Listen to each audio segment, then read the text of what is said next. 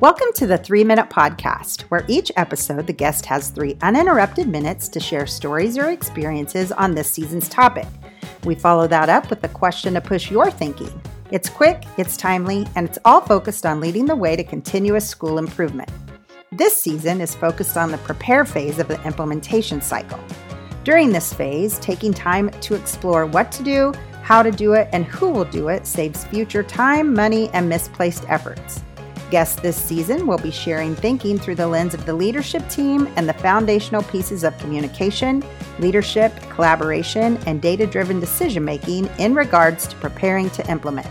Today, Casey Collins, an implementation coach on the Kansas Learning Network, shares some expertise around the goals and purpose of the leadership team as it prepares for implementation through coaching and utilizing stakeholder voice.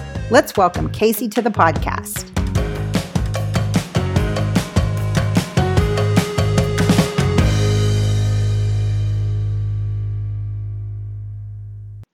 I would like to invite you to join me in picturing an effective building leadership team that is driving school improvement efforts and preparing for implementation of a best practice for improvement.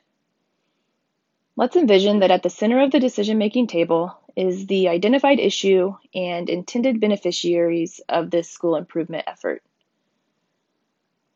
How close might the lived experiences of decision makers around the table be to the issues and populations identified at the center of the table?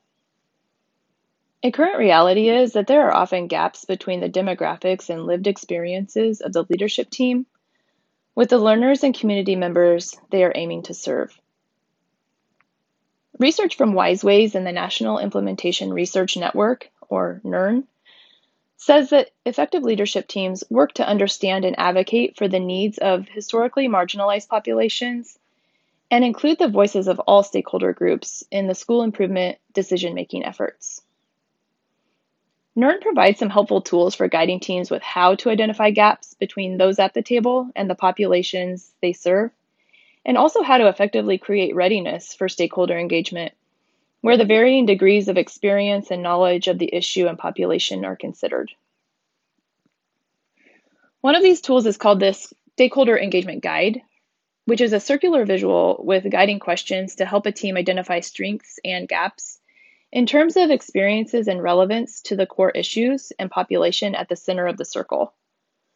So, continuing with picturing a team around a table, if the majority of the team lands on the outer edges of the circle in terms of lived experience or demographic relevance or geographic relevance, then the team's need becomes more acute for addressing equity on the team and also with engaging stakeholders who have the close-up perspective of the issue and community. Another tool from NIRN the team could then use is called the stakeholder engagement process, which provides guidance on an action plan for effectively bringing voices to the decision-making table. This tool is especially useful in guiding teams to consider what barriers and enablers might exist to engagement. So this could push teams to think flexibly about the actions they could take to effectively include all voices in the collective efforts towards sustainable improvement.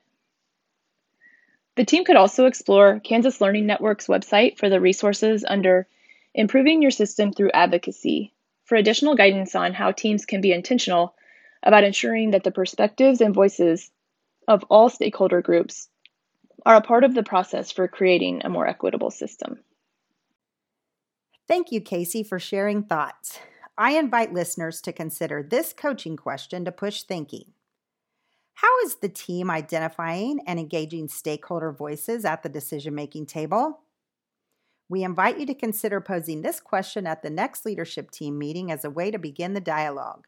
Today's episode is produced by Jessica Mossman with the productions team of Lisa Stinson and Mary Myers on behalf of the Kansas Learning Network.